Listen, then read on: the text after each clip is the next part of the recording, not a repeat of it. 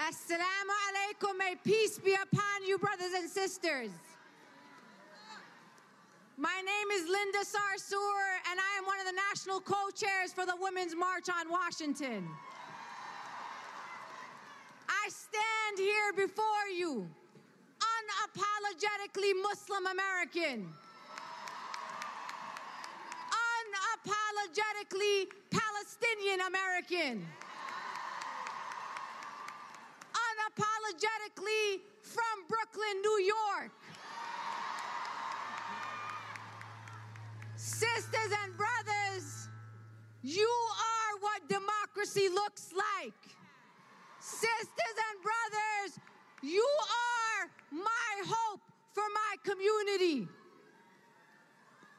Hello there, and welcome to the Existential Podcast. Welcome to those of you that are in Canada, those of you in Indonesia, New Zealand, Australia, Chile, the UK, France, Greece, Thailand, all over the world. You have downloaded and listened to the Existential Podcast, and I am so excited that you have done so. Thank you so much for being a listener to this content. Now listen, the voice you just heard was the voice of Linda Sarsour, and you heard her speaking at the Women's March, which she is the co-founder of. And she was gracious enough to join us as a guest for episode 7 of this podcast. She is joining me from the streets of Detroit. Took some time out of her busy schedule to talk to us. And I just want you to sit back and listen, because this will be one that I think is really challenging for all of us, but especially for those of us who like all the coloring to be done inside the lines. Those of us who like nice, neat, non-messy, seamless intersections. I think this will be challenging and disturbing to all of us in all of the right ways. So I'm really excited for you to hear this conversation. I mean, I'm just excited you're listening to episode 7 of Existential. So without further ado, all over the world, let's get into it. This is Existential, the podcast that reminds us that we're human first before we're anything else. And from that place, we can hear each other's stories and experiences as we wrestle with issues of justice, faith, and culture. I'm your host, Corey Leak. Thanks for listening.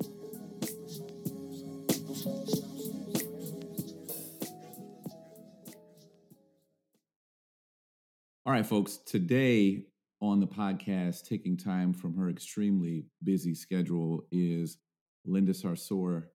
And Linda is a proud Palestinian Arab Muslim from Brooklyn stand up.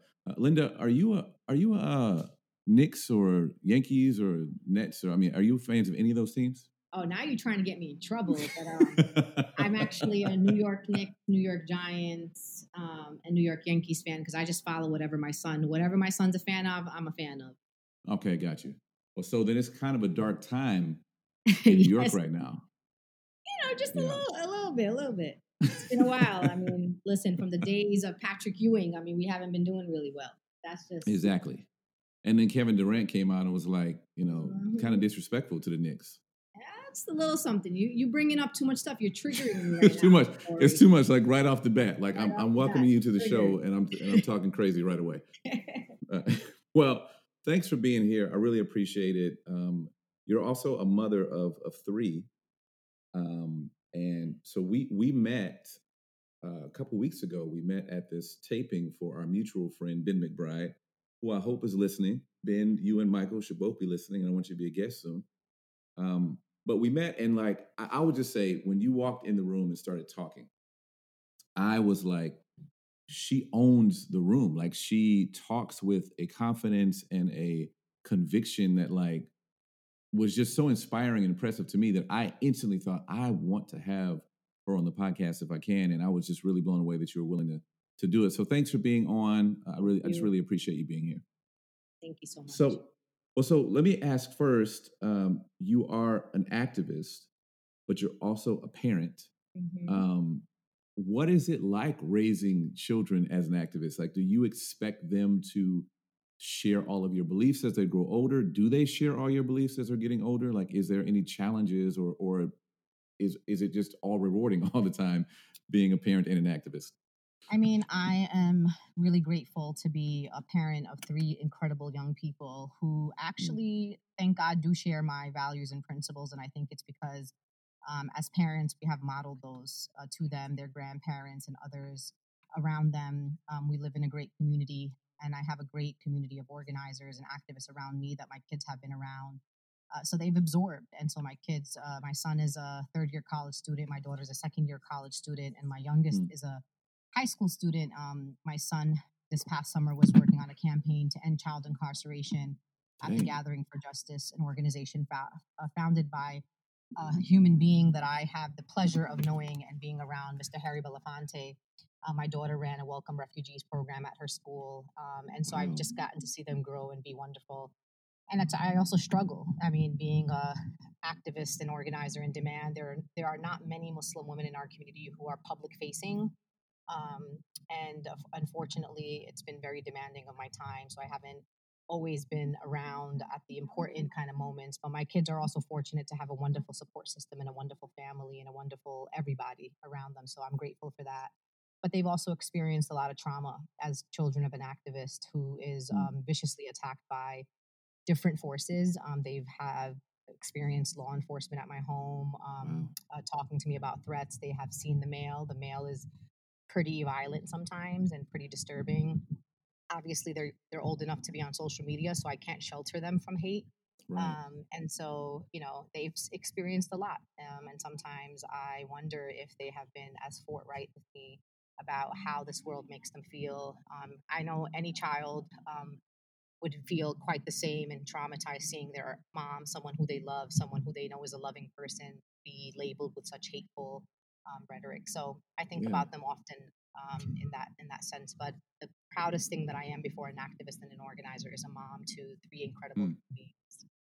man, that's awesome. Like the see, often people don't get a chance to hear about the person that is behind the criticism, or the person that they see on the internet or on television, and they assume that headlines are all that there are to know about people.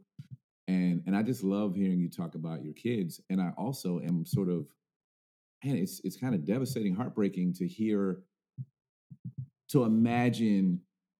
Like, I have three daughters of my own, so to imagine my daughter seeing me in handcuffs, or seeing letters come in the mail with people threatening to take my life and their lives, like, Mhm. that's that is the fact that you go on every day with that is amazing to me. um it's such a big deal. I mean, I, So I feel like, and I feel, and when I have to explain that to my kids, I say, look, I have no choice. And I mm, explain to them that I do this because I love them. I don't do this from a place of, because I think it's cool to be an activist. I think it is because I want to live in a country that loves and embraces my children, and I have to fight for that. And dang. I tell them all the time, there hasn't been a hero that you've ever written about or read about, because I force my kids to read anything that I want them to read to understand history and context. Right. So I do intercept on the public education system by making my kids read extra stuff, even about things like the real life of Rosa Parks and the real kind of Mm, context of the life of Dr. Martin Luther King. I made them watch The King in the Wilderness, which is a documentary about Dr. King's last 18 months of his life, literally like 3 times, so that they can see that it's not just me. I'm not an anomaly. Anyone in our history who has decided to stand up to injustice and be bold and brave about it has been attacked and vilified and smeared and threatened with violence. And I wanted my kids to know that I'm proud to be part of a long lineage in this country of civil rights activists who are putting their lives on the line because we believe we deserve better, and that we are worthy and that they are worthy. And that's a mm, conversation I have with them often. Every time we're sitting down, I say, listen, remember, you are worthy. mm. You are brilliant. You deserve to thrive in this country. There Yeah. are people who fought for us to be here today, and we're just going to have to fight too. Someone has to take the mantle and continue this fight. Yeah, man. Now, you talked a little bit just now about, like, the reason, the driving force behind your activism, and I've watched a couple of interviews that you were in, and you talk about how 9/11 was kind of a catalyst moment for you.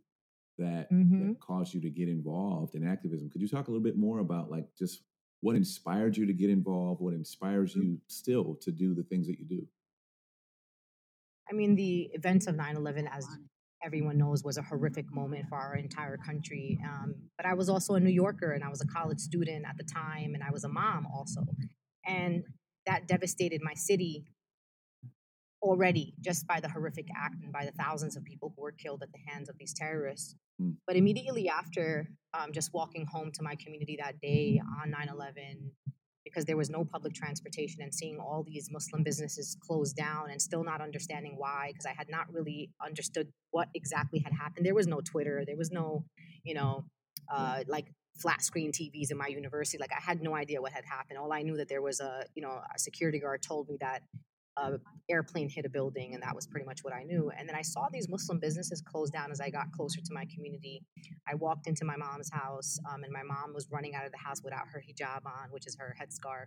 And I was like, "Hey, you forgot to wear your headscarf." And she was like, "No, we can't wear it right now." And I was like, "What is going on here?" Wow. And when I got into my mom's house and saw my son, who was about 2 years old at the time, literally being like, "Mom, look, fire, fire." And I sat down in front of that TV and I started seeing headlines of like Muslim terrorists. And it really just started dawning on me. And then just a few days later after 9/11, I was at the mosque, my local mosque, and these women came in crying. And they were like speaking in my language. My first language was Arabic, although I was born here. I grew up in an immigrant family, so I spoke Arabic first. And they were like, "Someone came to our home, to our building, and they took my husband." And this other woman was like, "Me too," and they're crying. And I'm like, "What do you Mm. mean that someone just came to your house and just took your husband away?" And it had been already about 5 days. Or actually, it was the Friday after, so it was maybe like 8 days since that had happened, and they just hadn't seen their loved ones. And I was like, "This is not okay." And now, mind you, I'm a sheltered kid in Brooklyn. I grew up with a small business owner father. My mom was a housewife, and my parents really did a good job at sheltering us from the world. And so I was like, "This is America. They don't do this in America. Like, this is not okay." Right. And so that was my kind of first opening into what real injustice looks like, because it really had hit home for me in my own community. I mean, watching these women who looked like they could be my older sisters crying over their loved ones. So I became a translator. That was my first kind of volunteer job. I started translating for these women looking for legal services. And then from there, I was I went to a space where I just have been here ever since. And I started translating. I started volunteering at an organization called the Arab American Association of New York. And then I became its executive director. And then ever since, I have been fighting for the civil and human rights of Muslims in America, which, of course, as you know, has led me into an intersectional movement of fighting for civil and human rights for Black people in America who are also can be Muslim, for immigrants and undocumented people, and for other marginalized people. And so that's how I became an intersectional organizer. But 9/11 was the moment that radicalized me when I said, "This is just not okay. You just don't go to people's house and drag them out and make them into a suspect because they share a faith with someone who committed a horrible crime." Yeah. And so I've been here ever since. It's been 18 years, and I'm still here. Well, you talk about intersectionality, which I think is one of the things that we talked about when I first met you, that I found very fascinating, was all of the places where your identity as well as your beliefs and the things, the activism that you get involved in, have all intersected and sometimes maybe been messy. So like, you were the co-founder of the Women's March, and I know that like from that was a gathering of all women. And in that, you are a Palestinian woman, you're a Muslim. So there were Jewish women and Christian women who were a part of that organizing and a part of that gathering. And I mean, I don't know any other way to say it, to say there's some drama arose from it. Like, how do you manage the intersection of all of the things that you believe, and being in spaces where there are people who don't believe what you believe, that you still have to work with to carry out justice and to contend for a better world? Like, how do you manage that? I mean, we need willing participants, and people that have to understand that their liberation is bound up with ours, and women in particular who must believe and have to believe, because we really have no other choice, that unity is not uniformity. There's no way that we're ever going to be in a movement where all of us are going to agree on everything, because it's not possible. I mean, we Right. have families where we don't agree with people within our own families. So I Exactly. don't know how people expect to be in a movement and agree with strangers that they've oftentimes never met before. And it always boggled my mind that there's this imposition that we all have to agree I don't believe that. I believe that I could be part of a movement with some shared values and shared principles where we believe everyone should be treated with dignity and respect. And sometimes there's going to be moments where there are some policies, some issues that we're not going to agree on. And guess what? We don't have to work on those issues together. We can work on in the areas where we do agree. And so the Women's March is a great example of really the obstacles that people of color in particular have working in these larger movements that are trying to be intersectional and diverse, where we literally have to keep explaining ourselves, explaining ourselves to, white women who understand injustice only when it hits their door, injustice when, when there's an injustice against one group of people, and they may be in fact part of the group that's believes this is such a complicated issue, but for the people who are impacted, it's not very complicated. And if you're going to be in a movement and say human rights for all, civil rights for all people, then that means all people. You don't get to say on every issue, but not this particular issue. And I'll just go, let's go to the elephant in the room. I'm Palestinian. My parents were born in Palestine. I am a descendant of generations of indigenous Palestinian people to the land of Palestine. Yep. I support a nonviolent resistance movement because I am trained in Kingian nonviolence, and I support the boycott, divestment, sanctions movement. I have seen the power of this movement, to end, or at least almost end, all of the South African apartheid. And I believe that people, and as Americans, we have every right to engage in boycott and divestment sanctions. And many Christian denominations in this country have decided to be in solidarity with the Palestinian people and have divested from settlements and from the state of Israel. And people have a right to do that. You don't have to agree, but we have that right in America to do that. And so, and I also, as a Palestinian, have particular views that I hold about the Palestinian-Israeli conflict. And what I say to people all the time is, what kind of views do you expect me to have? And that's what I always am very baffled by. I mean, I'm Palestinian. I come from that lineage. I have family who lives under the longest military occupation in modern history. Wow. What am I supposed to believe about that? What exactly do you want me to believe about that? So apparently we're supposed to conform to someone else's beliefs and not have and stand in our own positions. We talk oftentimes about, follow women of color, let women of color lead. And then when we do lead, when we become leaders in a movement, then our choices and our positions are being questioned, that they don't fall in line with others. And I'm like, who are the others that get to say what the line is, or what the border is, or what the framework is? And so for me, I've been unapologetic about my positions on certain issues in the framework of human rights for all people. I believe that in the land of Palestine and Israel, that everybody deserves to live with dignity and be whole, and have the freedom to travel, and the freedom to go to school, and the freedom and access to clean water and to clean air. And I stand by those beliefs. And if it requires that we in America engage in boycott, divestments, and sanctions to pressure the state of Israel to stand by those ideals and to ensure that the Palestinian people have a right to vote. We talk a lot about voter suppression in the United States of America. Well, there are elections that happen in a place like Palestine, Israel, where millions of people do not have any say in the government that occupies them. And that I think is unjust. And I think all people should be part of this fight for human rights for all people. Yeah. And you said something a while back, like, you got going, and I'm like, I'm not going to interrupt her because this is fire, and I'm not going to douse it. It's fire. But you talked about like how things get complicated, and they're complicated when it's not you. And I love that you said that, because oftentimes when it comes to sharing ideas of justice with people in the dominant culture, because they're not directly affected by it, it's super complicated. And I think sometimes what that complications is that they feel that they will be required to sacrifice something themselves in order to see the other person as human, or the other people group as human. And in order to get involved in justice work, they're like, it's going to cost me something. So it's really complicated because I don't want to be offensive or whatever. But I love that you brought that to light. And especially, it's on all issues. Yeah, for sure.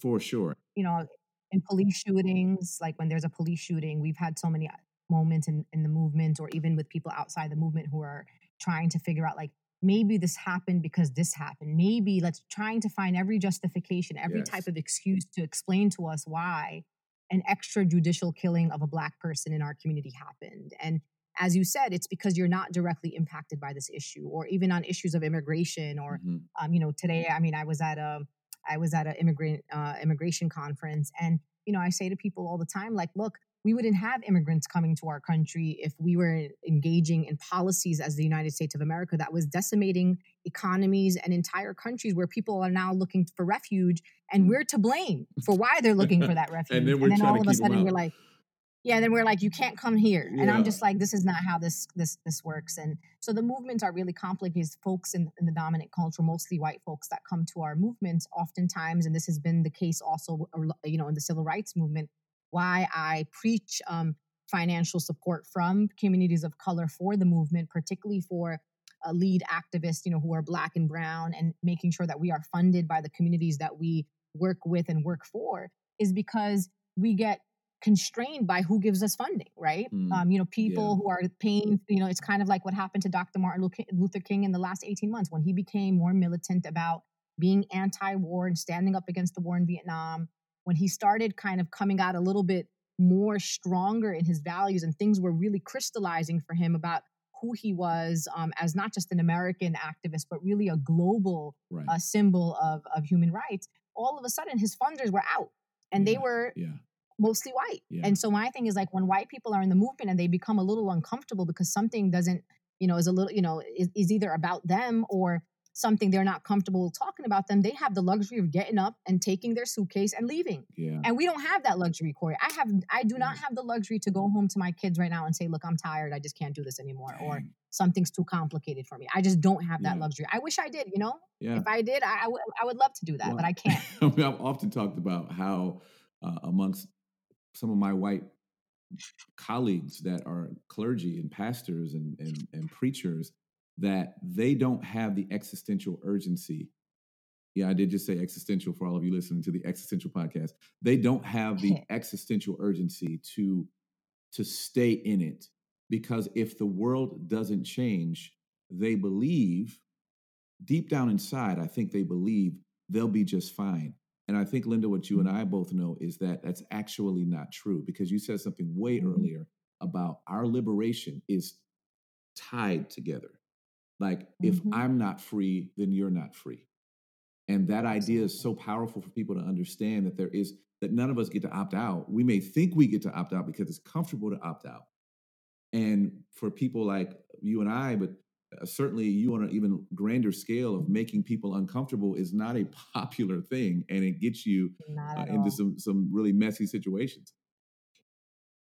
Absolutely. I mean, listen, a lot of people see me, and then people, I get recognized in a lot of places that I go, and I've gotten. I won't take for granted that I've gotten great opportunities. Right. But what I tell people is, you don't want to be me, and it's not fun to be me. Yeah. But what I say to people all the time is, like, look, there got to be some of us who do this. Like, I am the person, and I am very comfortable in being an uncomfortable leader. Yeah. I do not go into places to conform. I go to places to challenge. I'm not there to put people down. I don't undermine people. I don't vilify. I don't smear people.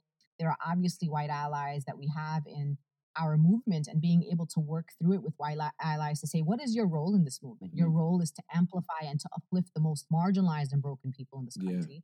Your job is to find resources to ensure that these marginalized people have what they need to be whole people in this movement, to fight for all of us, right?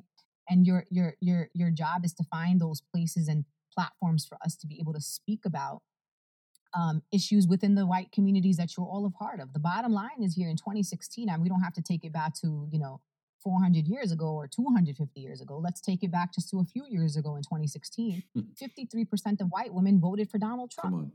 And then people said, well, that was 2016, Linda. We've come away, haven't we? Well, let's look at a state like Georgia. I mean, in 2018, when Stacey Abrams was running to be the first Black woman governor of Georgia, a highly qualified woman, probably more qualified than that job even requires, and 76% of white women voted for a racist, bigot white man in Georgia. That's not my data. Those are not my statistics, Corey. Those were the exit polls. So my thing is, like, what do white women need to understand that their liberation is in fact aligned and intertwined with our liberation? That's just the bottom line. These anti-abortion bills, like, they predominantly impact women of color for sure, but they really impact all women. And so I'm just I'm just always baffled. Like I sit back and I'm like, what is going on here? And I'm not going to lie to you. Before we went to the Women's March, me and Tamika Mallory and Carmen Perez, all women of color, went to organize with the women at the Women's March in the beginning. The Black women, particularly our Black elders, were like, I don't know what y'all doing. Don't go in there. And we were like, what do you mean? They lived seriously. Like they sat us down. They were like, look, this is not going to work. And I was like, what do you mean? They were like, look, have you not understood history? They said, when have you ever seen an intersectional movement where white women actually let Black women or brown women lead? Wow. And in fact, have you ever seen a movement or a moment in history where when white women got whatever it is they were fighting for, right? They actually stayed in the fight till we got what we needed. Never happened. And they were right. Like, I mean, you can go back to the suffrage movement and you can see that directly. Man. Whew. I want to shift gears a little bit because like you just have so much to say that this is fascinating to me. Hopefully it's fascinating to everybody that's listening. If it's not, I don't know what's wrong with you. But I heard you say something once about your hijab and its importance to you.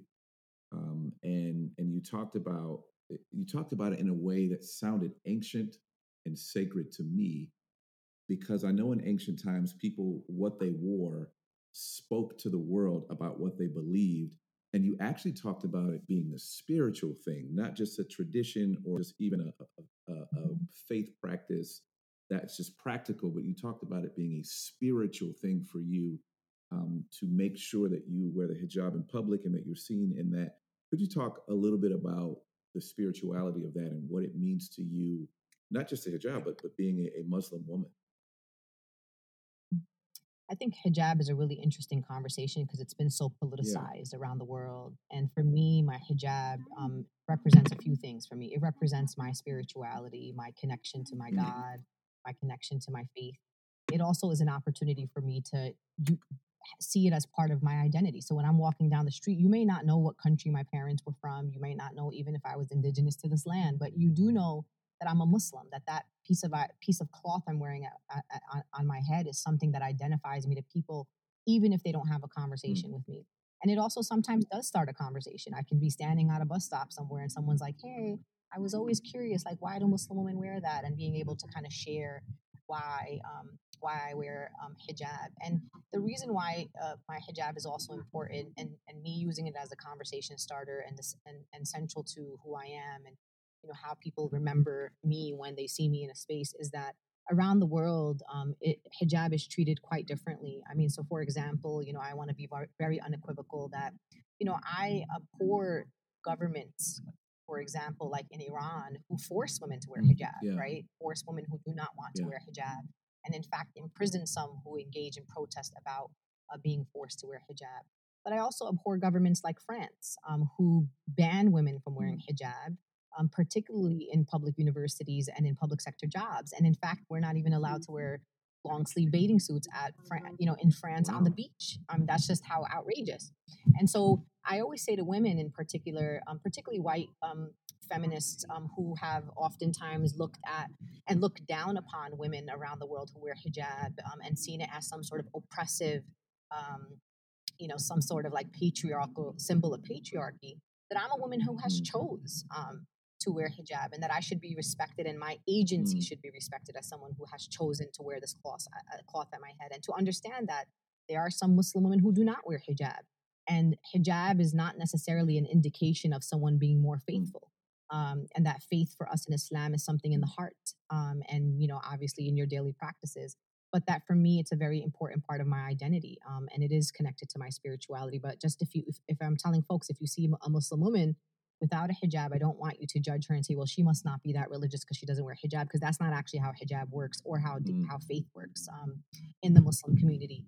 And, so for me, it's important part of my identity. And I think one important thing that I saw manifest visibly is right after the Women's March, if you remember, one of the most iconic photos of the resistance against this fascist administration has become a woman in a hijab.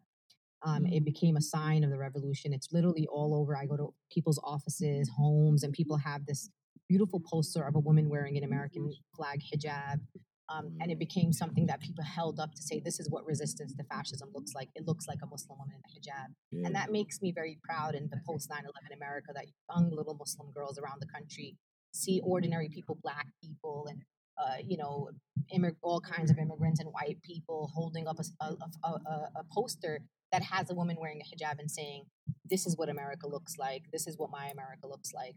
And so that really shows me that not only is this a sign of spirituality, but it has become a sign of compassion and solidarity in the United States. What has your interaction been like with Christians in America? I will say that my interaction with Christians in America is pretty damn annoying. So, and I am a person who professes the Christian faith. So, what has your interaction been like with Christians as a Muslim woman? I would say quite diverse and varies across the board. Okay. I have had wonderful interactions with congregations and Christians around the country. I do a lot of organizing with Universalist Unitarians, the UUs, and some of the Methodist churches around the country. I've done really great work in Black Baptist churches, particularly in where I'm from in Brooklyn, and have great relationships with Black pastors in many parts of the Northeast in particular. I think for me, it has been oftentimes a lot of education, a lot of relationship building, and of course questions, and a lot of lack of knowledge about what it is to be Muslim and things like that. One of the things that I do, and one of the rules I have around interfaith, is that I'm not going to do interfaith for the sake of humanizing myself to Christians and trying to be like, see, I follow the same God as you, and my God's your God, and we follow the God of Abraham. Like, I don't do that. My interfaith work is rooted in social justice. It's about what parts of our faith traditions can we bring to the table that will help us uplift those in our communities who are broken and harmed and marginalized. And so I've done a lot of, again, great work with churches around immigration and immigrant rights and sanctuary. I've done a lot of organizing around criminal justice reform and there are, of course, Christians, some of my opposition, most of whom are conservative evangelical Christians and Christian Zionists, who are quite interestingly believe or have some unequivocal support for the state of Israel and for Jews. That is a very twisted type of solidarity where they believe in some sort of crazy rapture that's going to come. So we support Israel and the Jews until there's a rapture and you all get destroyed. It's like really weird. And so, of course, those are some of my top opposition in this country. And Christians who have labeled or tried to build a narrative around Islam being this like really violent and backwards faith, and that we don't want it here in America. When interestingly enough, Corey, I've never seen any organized Muslims or any organized Muslim opposition to same-sex marriage or to reproductive rights or to LGBTQ rights, or I've never seen anti-immigrant organized opposition. Like, I really don't see it. I actually see the Muslim community really as a marginalized community finding their way in a larger movement of solidarity that says, look, we could hold whatever religious views we have. We can have our own religious convictions, but we live in America, in a land of civil rights and human rights for all people, and we are going to work to ensure that everybody in this country gets to live with dignity and in safety, and get to thrive, and that includes us as Muslims as well. So I think my interactions with Christians, unfortunately, have been quite horrific or quite fabulous, where I've seen Christian communities really step up, and I say to some of my Christian family who I've been able to organize with, like, listen, I've learned from them that Jesus was a socialist, activist, organizer, Jewish refugee, and I tell people all the time that the Jesus that my faith also depicts was a man who always chose the most marginalized, most oppressed, most 100%. Discarded people of the societies in which he was alive in, and that's the Jesus that I love in my faith, and the Jesus that I know that loves me, because he's a very important figure in Islam. In fact, Jesus is mentioned tons more time in our holy book than our own beloved Prophet Muhammad, may peace and blessings be upon him. We have designated an entire chapter in the holy book of the Quran to Mary, literally a whole chapter just designated to this very holy woman in our faith. And I think if more Christians knew how much we loved Jesus and saw him as an example, and saw Mary as central to our faith, they would really see their brotherhood, sisterhood, siblinghood much more closer to us as Muslims. Yeah, for sure, no question about that. And I think it's tragic to me that people don't take enough time to have conversations with people about things like this to know what other people believe. And I have a good friend who says that if you can't articulate back to me what I believe or what I said Mm-hmm. before you start saying you disagree, you don't actually disagree. You're just Absolutely. disagreeable. You know what I'm saying? It's Oh, not that you 100%. disagree with what I believe. You're just disagreeable. So so I don't know how much time you have left. I would love to ask you a couple more questions if you got Yeah, time. sure.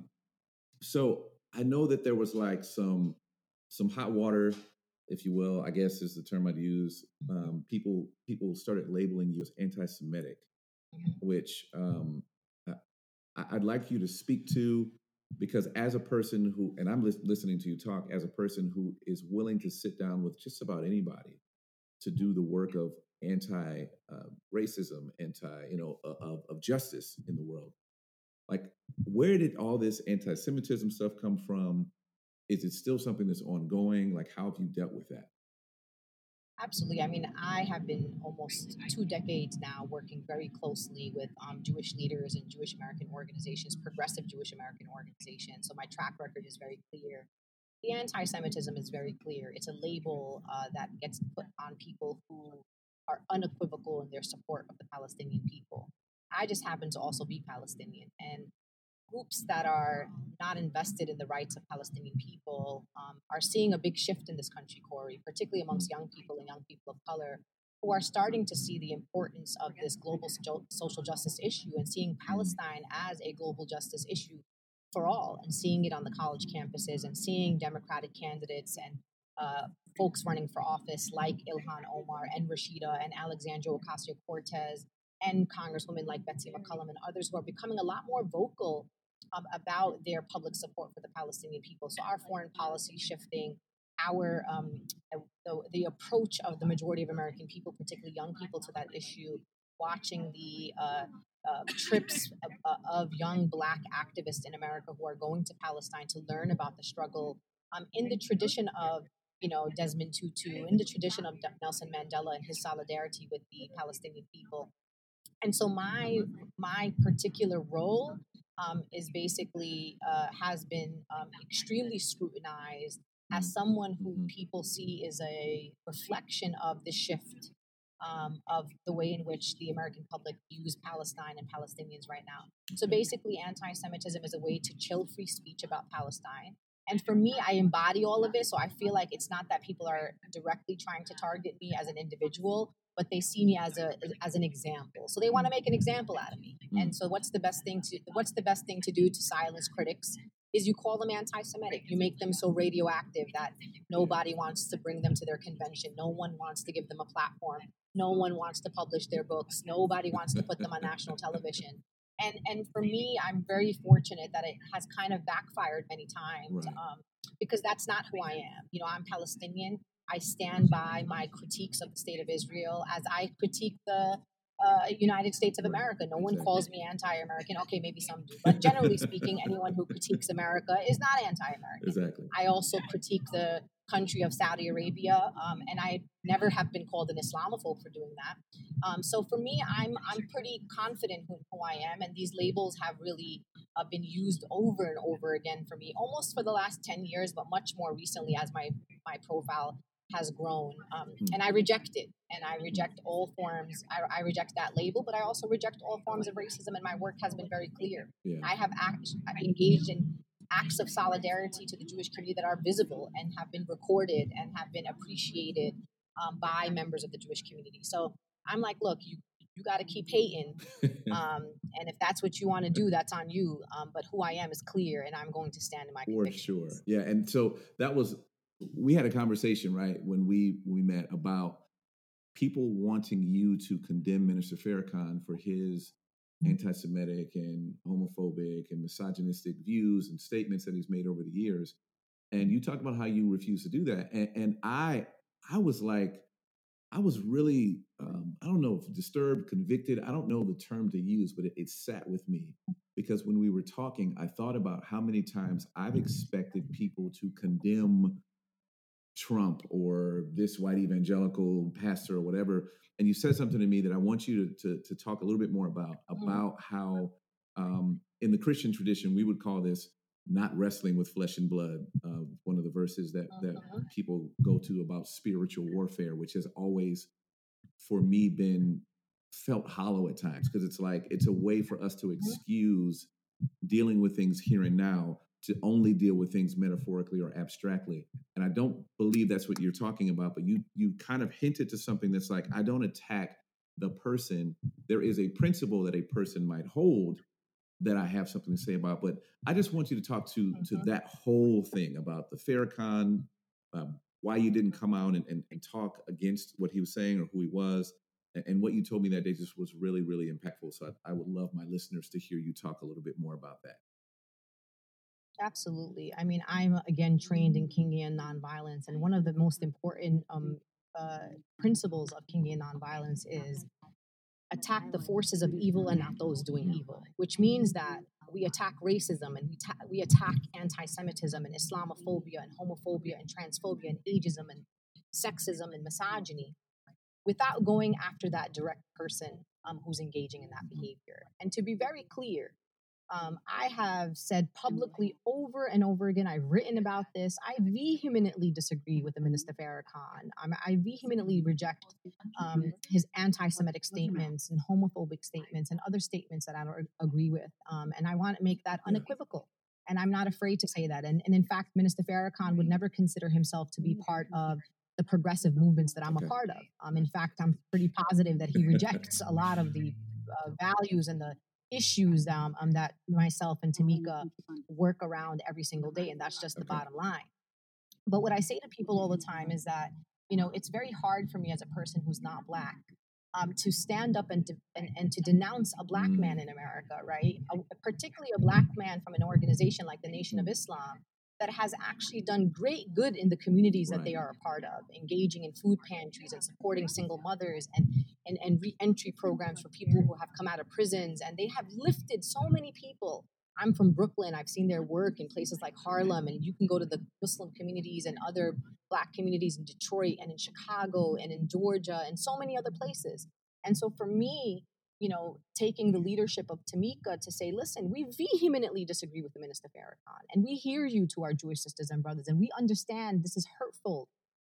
But we also wanted to have a nuanced conversation, and that we believe we should have, because our dominant culture and white people in America, all of a sudden, when it's about them or some leader in their community, they want to ask us for grace, and they want to ask us for nuance, and we can't throw the baby out with the bathwater. But when it comes to condemning communities of colors and leaders in our community, immediately there's like, we demand that you say this, and if you don't say it the way that we want you to say it, then you're just deleted off the face of the earth. This is just not how things are going to work.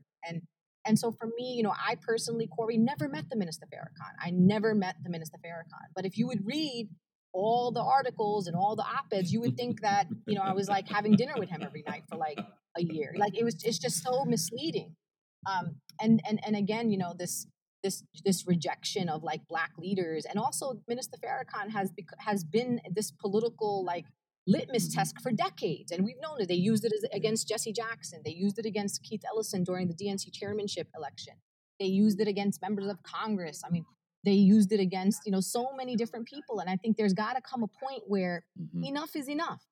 We reject Minister Farrakhan's statements, absolutely. But why are we always making this conversation about the Minister Farrakhan?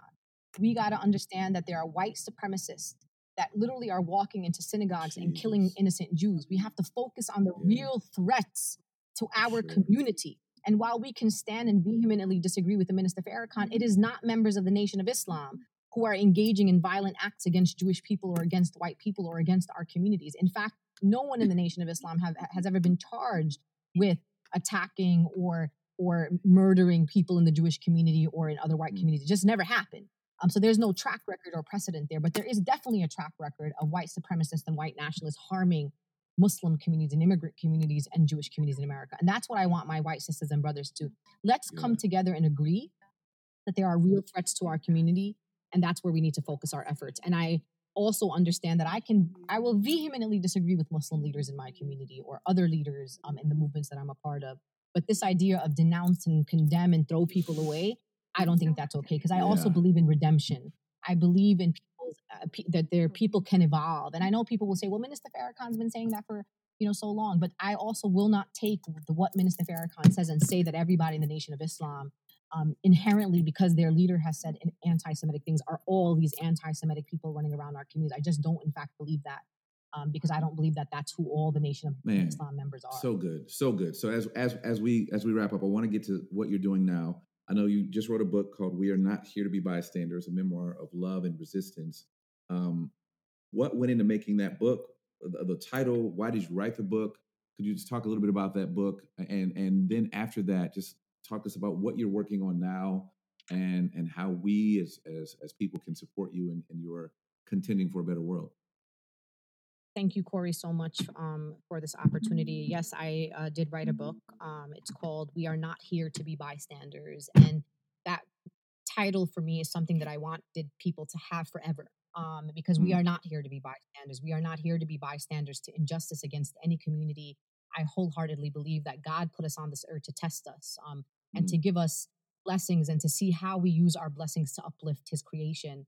And so my book is really about me telling my own story in my own words, me defining who I am and being able to take people on a journey of how did I get here? What were the things in my upbringing? What were the things I learned from my culture, from my faith, from my parents, from the communities that I grew up in that made me the person that I am today? Taking people on a journey of understanding how my liberation was bound up with the liberation of Black people in America, with undocumented people, with so many communities, and that I know and I knew at a very early age that I could not ever win full rights for my community if other communities did not too have their full rights. And so it is a story where I share a lot of personal things. I share the death of my mentor, who I and her were in a car accident together. I was the driver of that car. So I share a lot of painful, traumatic moments of my life. But I also share triumphs and moments where we won as a community in building solidarity with one another. And so I hope people read my own words, read my own story, and allow me to define for you who I am. And you can then make judgment after reading my words and reading my story and reading my experiences. It is my book is already out for pre-sale if people want to pre-order it.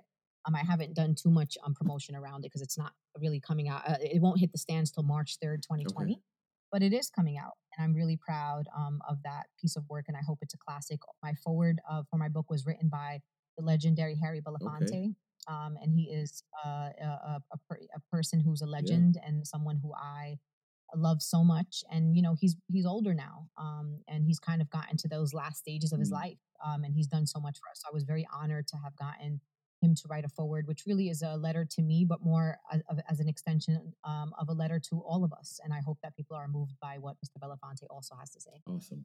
So now you are a surrogate for Bernie Sanders, and so I know that's a part of what you're busy doing now. Is there anything else going on in your activism work that you're currently focused on?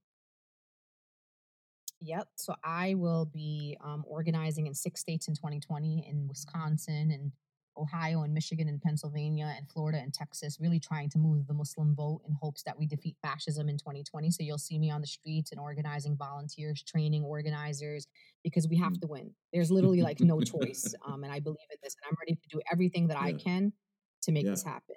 So that's part of my work. And obviously I am a surrogate for the Bernie Sanders campaign. So of course I believe, that he's the man to get the job done and really to bring transformative change to America. I'm tired of incrementalism. I'm tired of people telling me you can only get this or this is practical. My worthiness is not about practicality. It's about allowing people in our country to thrive and to get access to all the things that we deserve, like healthcare and like higher education and so many other things. And so that's why I'm with Bernie. And then I'm going to be moving that Muslim vote in hopes that we win this general election.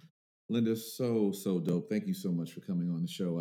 I appreciate so much of what's said and just who you are, what you represent. I'm inspired to see your story, to see how you move in the world and what you're doing, what you're up to.